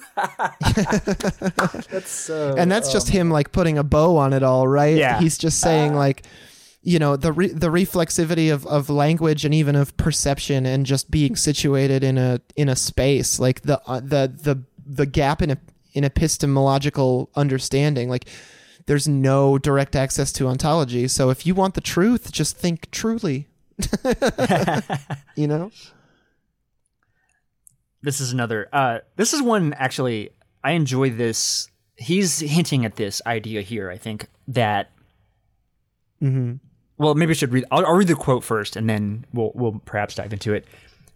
"Sacred things only exist for the ghost who doesn't recognize himself, the involuntary egoist, for the one who is always out for his own and yet does not consider himself the highest essence, who only serves himself and at the same time always thinks of serving a higher being, who knows nothing higher than himself and yet is crazy about something higher. In short, for the egoist who doesn't want to be an egoist and degrades himself, i.e. fights his egoism, but at the same time degrades himself so that he will be exalted and thus gratify his egoism." And I love that. That's like there's an episode of Friends, and I'm totally serious. There's an episode of the TV show Friends where Phoebe and Joey have a competition to try and see if either of them can come up with a completely selfless act, something that they derive absolutely no benefit from and only helps another person. And by the end of the episode, they realize that even just the gratification of knowing that they achieved a truly selfless act is still a reward in itself. And that's kind of what he's saying here, where he says the egoist who degrades himself and fights his egoism, but at the same time degrades himself so that he will be exalted, even if it's just by himself, even if it's just so you can pat yourself on the back and say, I did a good thing, that's still an egoistic impulse to into action. And there's no escape from that, no matter how many fancy things you put on it. Oh, I gave to charity. Oh, I did this. Oh, I did that. Well, did you do it so you could tell me about it? Did you do it so you could sleep at night? Like, those are all still self-interested motivations. And reading Stirner, I can't tell you how often I think about this old episode of Friends that I should probably go back and rewatch, but I haven't in a long time. I just remember from when it was on TV, it made such an impression on me. Yeah.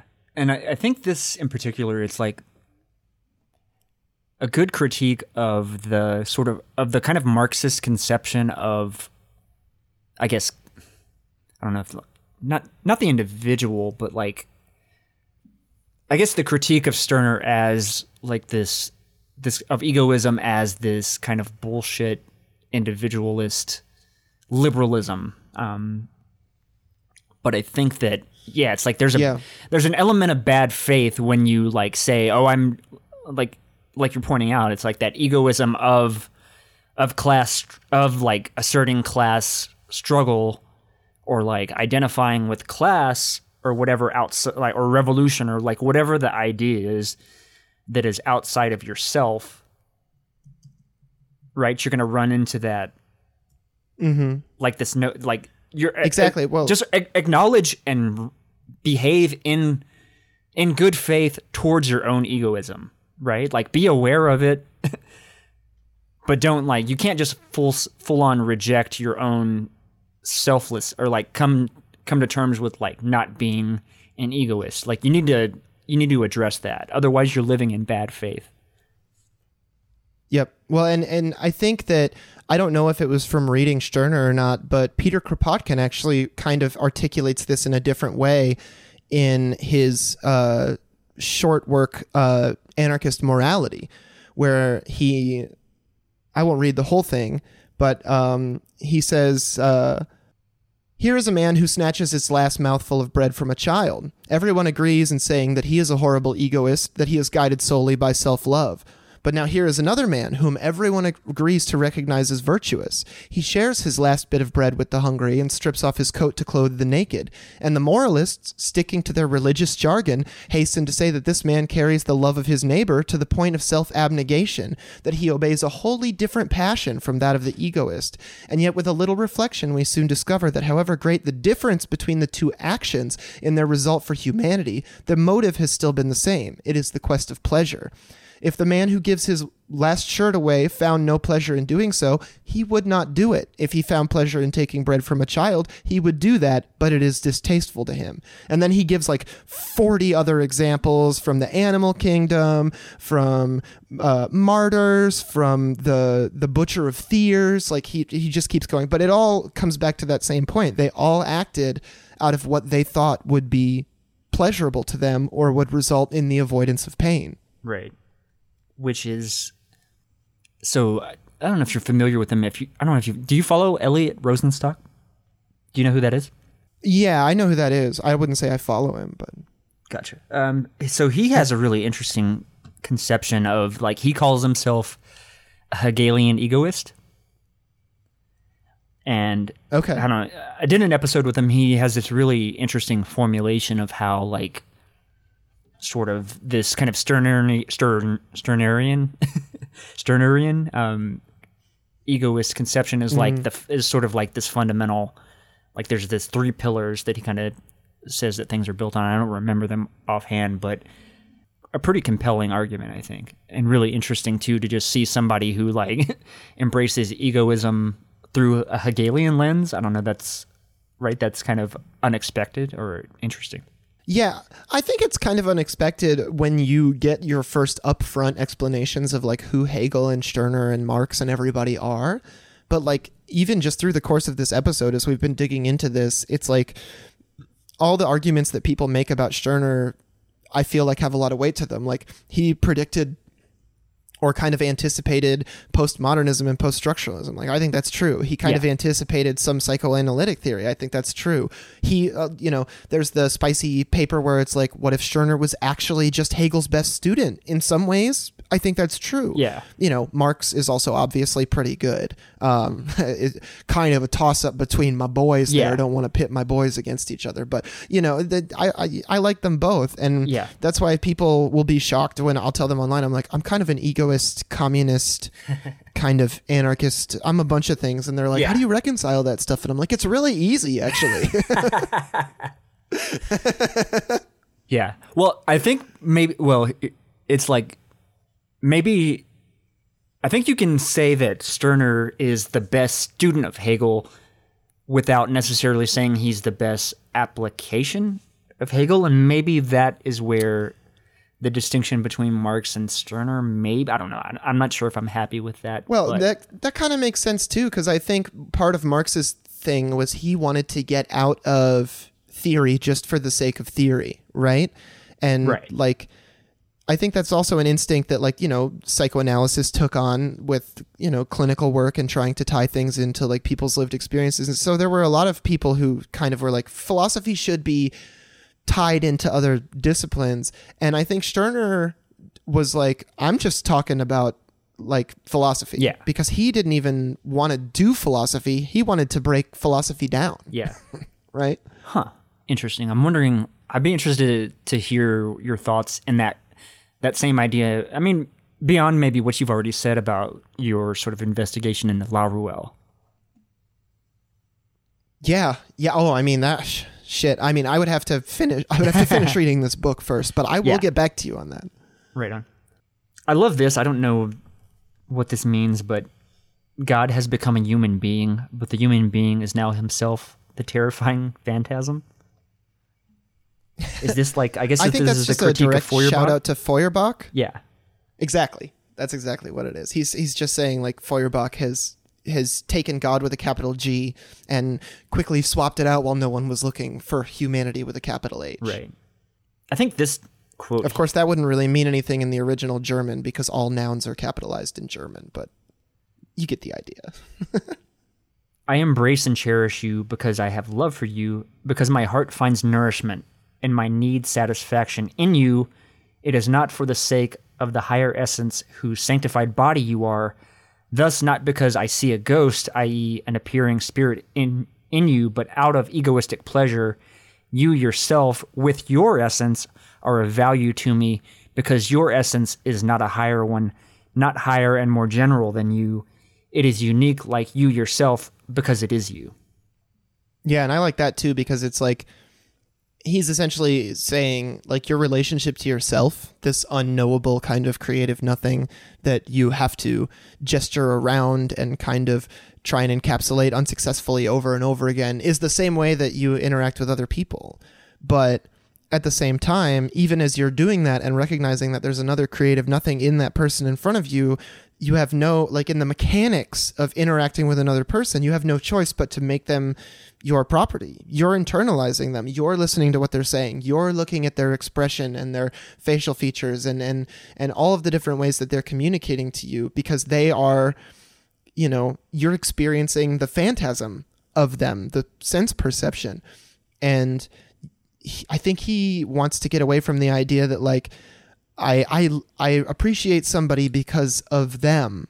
And it's true, but you only appreciate them because of them because of you. It's all filtered through your own creative nothing acting as the nexus point for everything. Yes, all things are nothing to me, right? Exactly. Until I make them my own. You know, I set my cause upon nothing because it's only from that void that I can draw anything. That I can draw any attributes or ideas or processes about the world. It's only by my lack that I can generate my subjectivity. Like that's pure. Right. Yes. So I think we answered the question maybe that lack and creative nothing or maybe not so much that as that Lacan's lack and Stirner's conception is similar.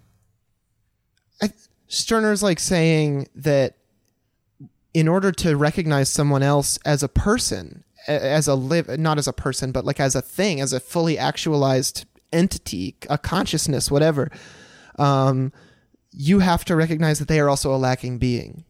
They are not this perfect other. It's not a universal standing in front of you. You're not meeting God. You're meeting another thing that is like you, but is not like you. In a fluid kind of constantly lacking way. It's like intersubjectivity comes from reciprocation of lack almost or incompleteness. Recognition of not recognition of the other or by the other. I don't know. I'm thinking out loud. It's almost like the recognition of the ability to connect to other people comes from the recognition that you can't really fully connect to other people. You can't be their experiences and experience them as them in their full continuity or discontinuity or whatever. You only have your mediated expression of them. And so in that, you know, you are each in your interrelationship taking each other as your own property. Nice. That's so great. And it's so much like, I don't know, that's a completely different, I think, reality of what Stirner is talking about than I think the meme, like, you know what I mean? Than most people's kind of knee-jerk reflexive response to egoism or Stirner in general. Yes. Well, and even like a lot of quote unquote academics, like if you look at a lot of the versions of Stirner's works that have made it into the United States, or things that he's credited in, a lot of these people will be like, I'd like to thank Max Stirner and Ayn Rand for showing me the path of individualism and ruggedness and prosperity. And I'm like, you're a fucking idiot who doesn't know how to read, or doesn't have a sense of humor, or doesn't understand when something is a joke, or read a bad translation or something. And I think it has a lot to do with the fact that, and Wolfe even talks about this in the kind of notes on the translation, that the original translation was by a man who's, I don't remember his first name, but Mr. Byington. And Byington was a devout Christian. Ooh. And he even says right there, he's like, could a devout Christian do justice to a translation of Max Stirner? I have my doubts. And I'm like, I certainly have my doubts as well. The section we'll finish up on today is the Bats in the Belfry section, which again is 1.2.2.2.2. I think this is really funny to me because like this phrase "bats in the belfry," I feel like maybe it's the '89 Batman, but I think the Joker says something about having bats in his belfry. So this really just kind of, I think you're right, made me laugh in general. But I do like this little quote. So I'm going to read this. Man, your head is haunted. You have bats in your belfry. You're imagining big things and painting for yourself a whole world of gods, that there is, for you, a haunted realm to which you are called, an ideal that beckons to you. You have a fixed idea. Do not think that I am joking or speaking figuratively when I look upon those who cling to something higher. I mean, that's just so good right there, right? With a joke, he kind of like caps it all off. He's like, I also love that, of course, it's supposed to be read like, man, your head is haunted, like gesturing towards all of man or the humanitarian ideal. But it also kind of just sounds like a surfer dude saying something to his bro after a smoke sesh, like, man, your head is haunted. Like, it's almost like a Scooby-Doo kind of level of philosophy. But I think it speaks to the way that a lot of people go about pursuing meaning, which is to think that there's going to be some kind of postulate of reason or postulate of methodology that they can cling to and say, this is it, this is correct, this is the scientific method, or this is true Christian theology, or this is, whatever, and exalt this as an ideal above all other ideals. And he's just like, when you do that, you've become completely haunted and you have bats in your belfry. It will just drive you absolutely insane because you're being influenced by all of these ideas that, it's not real. It's a symbolic order that you've superimposed to try and access a complete thing that lies behind your lack. And there is no complete thing behind your lack. This is where I think the Spectres of Marx would come into play. And I feel like I almost know for sure that there was this quote that Derrida references specifically about this bats in the belfry, but I'm not fucking finding it. Oh, really? In the text. Yeah. Like I could have sworn that he like literally mentioned that specific quote. Was it the one where he's like, I think he was just talking about ghosts, right? It was like Mensch es spukt in deinem Kopfe, more than others perhaps. Oh, is this from Spectres of Marx? More than others perhaps Marx had ghosts in his head and knew without knowing what he was talking about. Mensch es spukt in deinem Kopfe, one might say to him in a parody of Stirner. And I don't speak German, so don't correct my pronunciation, dear listener. Yeah, that's the quote I was thinking of for sure. Yeah, I mean, it's good stuff. And it's easy. That's the other thing I like about Stirner is it's like once you kind of start to settle in and get comfortable with the kind of logic that he's using and the kind of like it's like a logic of immediacy. Yeah. Right? It's like a logic of the immediate and the it's not transcendental. It's not idealist. It's not even really materialist. It's more like, I've called it nominalist before, or particularist, because I guess uniquest doesn't have the same kind of ring to it, but that's kind of what it is. I wonder if Deleuze's notion of like transcendental empiricism maybe approaches and facilitates that, or if that's the synthesis of it. Yeah, that's the article that we read last time you came on. It was specifically about that transcendental empiricism. Right. So I'll throw that piece in the show notes just so someone can reference if they want to read that article. It's fairly short. Moving on, I think this is kind of where it gets a little bit more relevant to kind of like the current moment that we're existing in, and as applying some of this conceptually to something like the law and how it functions. So I'll read here again. And what can you argue against it from your principle of morality? But it was an illegal execution. So the immoral aspect in this was the illegality, the disobedience to the law. So you admit that the good is nothing other than the law, morality, nothing other than loyalty. Your morality must also sink down to this outward appearance of loyalty to the sacred work of fulfillment of the law, except the latter is both more tyrannical and more revolting than the old-time sacred work. Yeah, well, and I mean, that's like the argument that you see all the time now, which is just like, oh, the cops shouldn't have, handled that person that way or shot that person. That was illegal. That's not a justified use of force. And it's like, they just shouldn't have shot that person because it didn't make any sense. Right. They weren't threatened. They had all the power in that situation. Like, you don't need to have something jump in like the law and have it be the arbiter of what's appropriate and what's not. There are considerations that go above and beyond that and come from a particular place of each person who is assessing the situation. Is the law spooked? The law is spooked, though, right? Yeah, the law is completely spooked. It's or haunted or phantasmagorical, whatever the fucking phrase would be.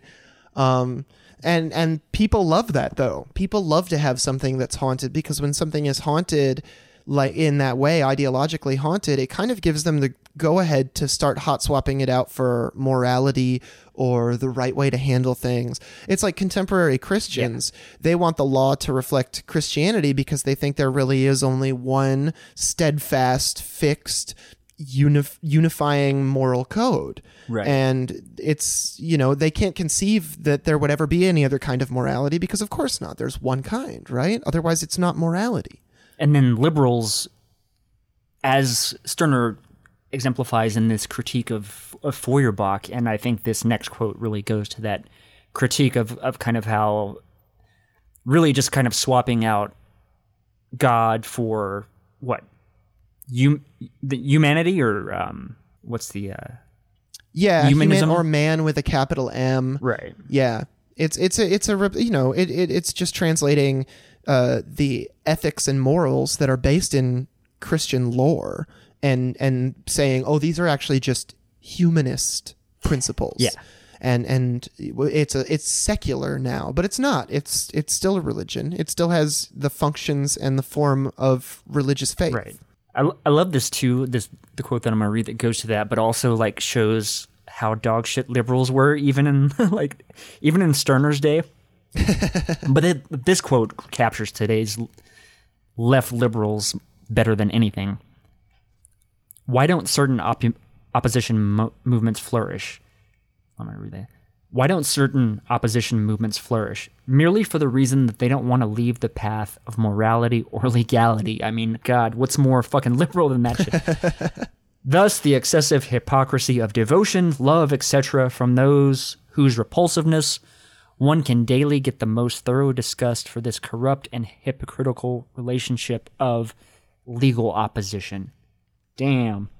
Almost as if this is just like the Democrats dealing with Trump. Yeah, exactly. It is. I mean, it's exactly how the Democrats deal with everything, right? They're like, he can't do that. And then Donald he does. is legally bound to do this. Yeah, and then he does. And it's like, oh, how will Donald wriggle his way out of this one? Yeah. And then he does. And it's like, well, nevertheless, we'll get him next time. He'll do something even more heinous that we can finally bring him down on. And it's like, that's never going to fucking happen. Yeah. And I love how relevant this next... It's a pretty lengthy quote, but I'm still going to read it because I think it just has such... It extends this further while also... It's having such relevance to like our current moment, and it's particularly a figure like Trump. A Nero is only a bad person in the eyes of the good.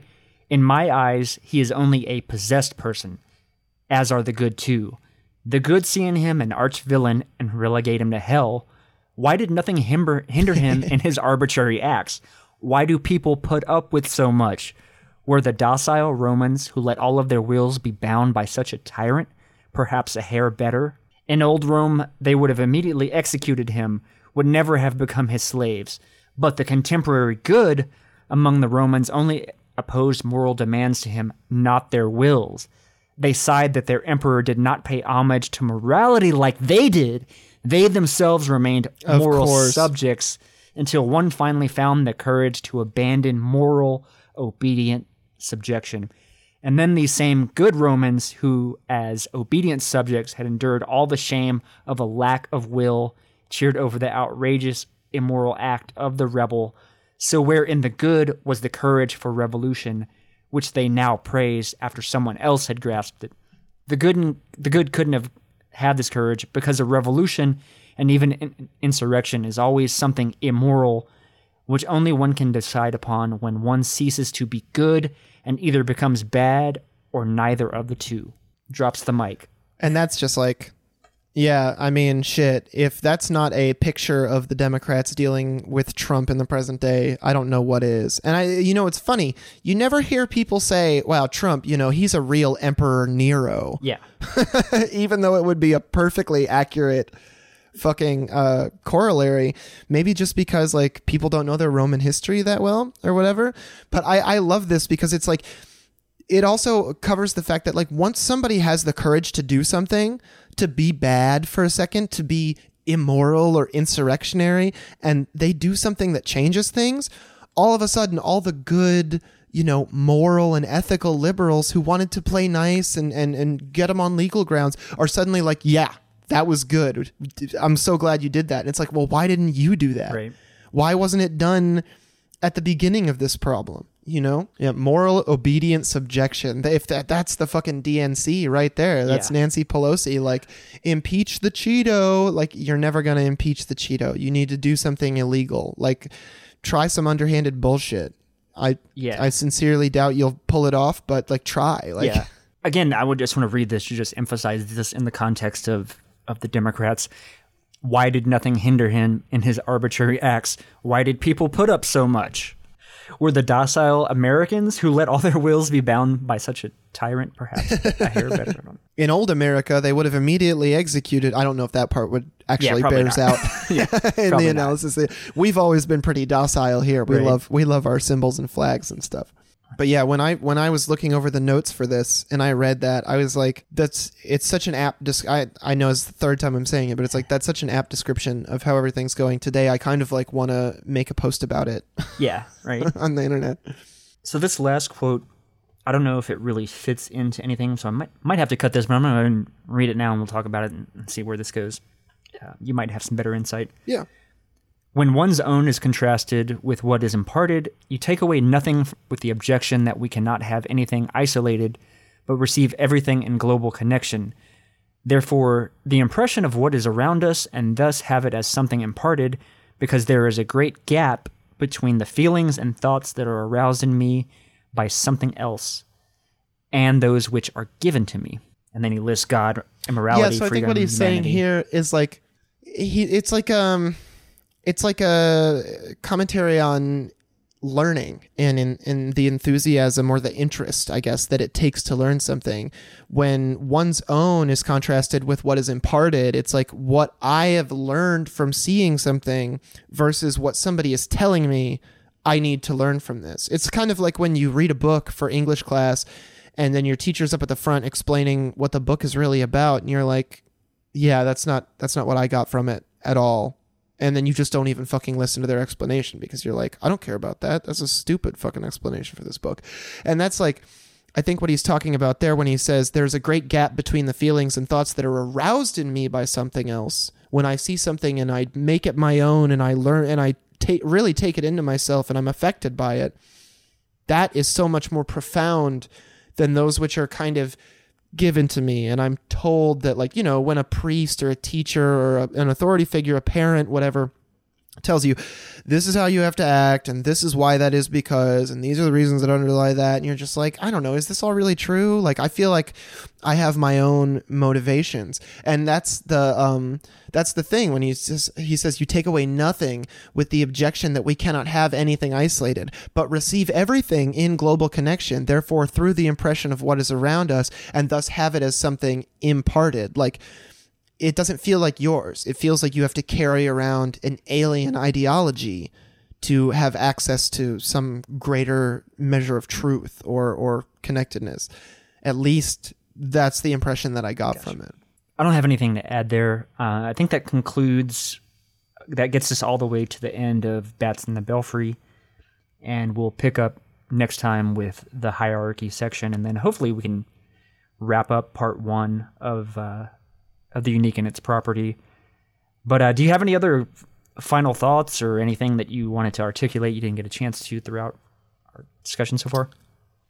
No, I'm just really glad that we're finally taking the time to go through this in a little bit more of a thorough fashion, because I've always felt like while I had a good understanding of Stirner, my conversations about him weren't grounded in the same way that I see some people talking about Marx's Capital and stuff like that. And I was like, well, it's not really that long of a piece.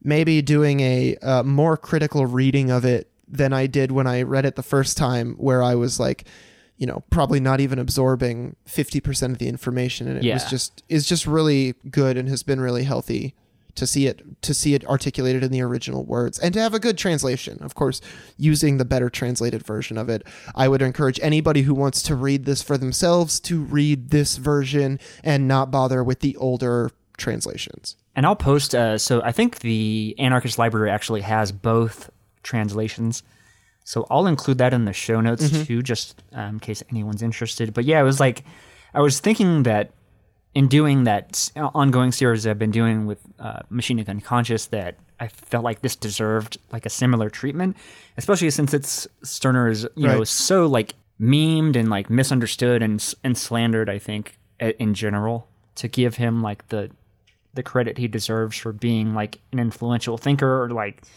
attacking or really formulating a lot of ideas that other thinkers picked up on. Like, we've mentioned Lacan, we've mentioned Deleuze, we've mentioned Derrida. There's a lot of common ground, and we'll be referencing as we move through. Probably not so much the next episode, but like once we get into part 2, I think is really where Deleuze's references from Nietzschean philosophy are going to become more relevant. And then perhaps 2, we can maybe incorporate some of the stuff from Spectres of Marx that's relevant. But I think, I don't know, that's a little bit more challenging, awesome. I think. I'd like to track down a copy of Spectres of Marx, honestly. I've heard so much about it, and I've never sat down to read it. I will email you. But if you want, sounds good to me. Don't tell the intellectual property police. Right. But yeah, we'll have John back on at some point within the next, couple of weeks to hopefully knock out the second half of part 1. But John, if you want to go ahead and plug your projects and shit you're working on, feel free, my friend. Oh yeah, definitely. If you want to hear more of me talking about bullshit, I get really, really high and do a current events show called Beep Beep Lettuce with 3 of my friends. I have another show called Work Stoppage that focuses almost entirely on labor issues, strikes, labor conditions, organizing, that kind of thing. And that's with me and Lena. It's called Work Stoppage, and we just set up our Patreon for that not too long ago.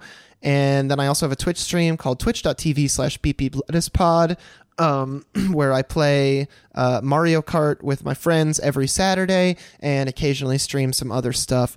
I might also start a YouTube channel soon. Oh, shit.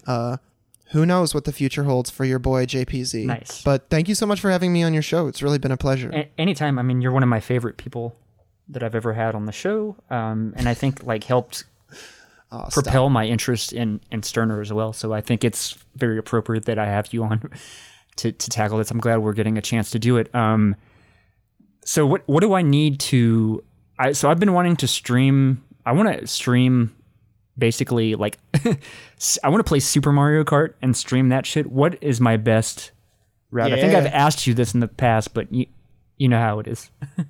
What's my best avenue? I mean, if you want to play it, you could just emulate it and get a cheap Bluetooth controller and hook it up to your computer and then download OBS for free, and it would be really easy to hook up to a Twitch or a YouTube or whatever.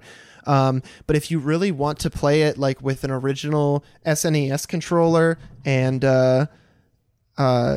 get the like real experience, SNES Classic Minis are available for sale. Yeah. They're like around $100, maybe $115. You have one. Just get an Elgato capture card, the cheapest one you can find that's in good condition. And like I got mine for like $80 or $90. Yeah. It's just a USB, HDMI in one side, HDMI out the other. Nice. And you'll be good to go. People love retro games. If you play Super Mario Kart, you got to do it on emulator at least once so we can do net play and I can play with you because I'm badass at that game. I'm wondering what, like, I don't know. I haven't fucked with emulators in so long. I'm not sure what's good for. I have a Mac for one, and I'm wondering too, like, is my laptop going to be powerful enough to do the capture, the Elgato stuff? Oh yeah, it definitely should. Just find out what kind of processor you have and what kind of graphics card you have, and then look up the best settings to use in OBS for streaming that, because I didn't do that for a long time, and then when I realized that they had a special video encoding mode gotcha. specifically for i3 and i5 processors, I was like, oh, and then I used that, and all of the issues that I was having with streaming Resolved. just like Nice. disappeared. Right on. So just a reminder again that I do have a Patreon. Again, it's www.patreon.com/MUHH. Just to guilt you again, a reminder that Jeff Tiedrich, the Trump reply guy that looks like Eric Clapton, makes like 3 times as much money Eric Clapton. for his fucking tweets, his replies to Trump. So take that as you will. But in addition, you can find us on Twitter at UnconsciousHH and on Instagram at UnconsciousHH. But this is going to be Machinic Unconscious Happy Hour with Cooper Cherry signing off for the week. Yeah. Have a good one, everyone. Including the ultimate form of singularity, which is the whole state of things, the pure violence without object anymore. This is the typical violence of information.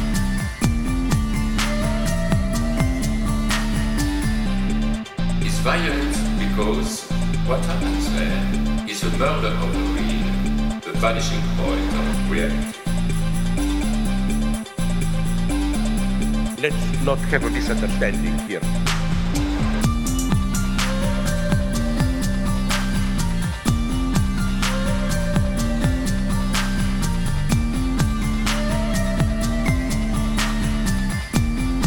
What I meant is the following. With nothing left but recycled, whitewashed, lobotomized people, as in Clockwork Orange.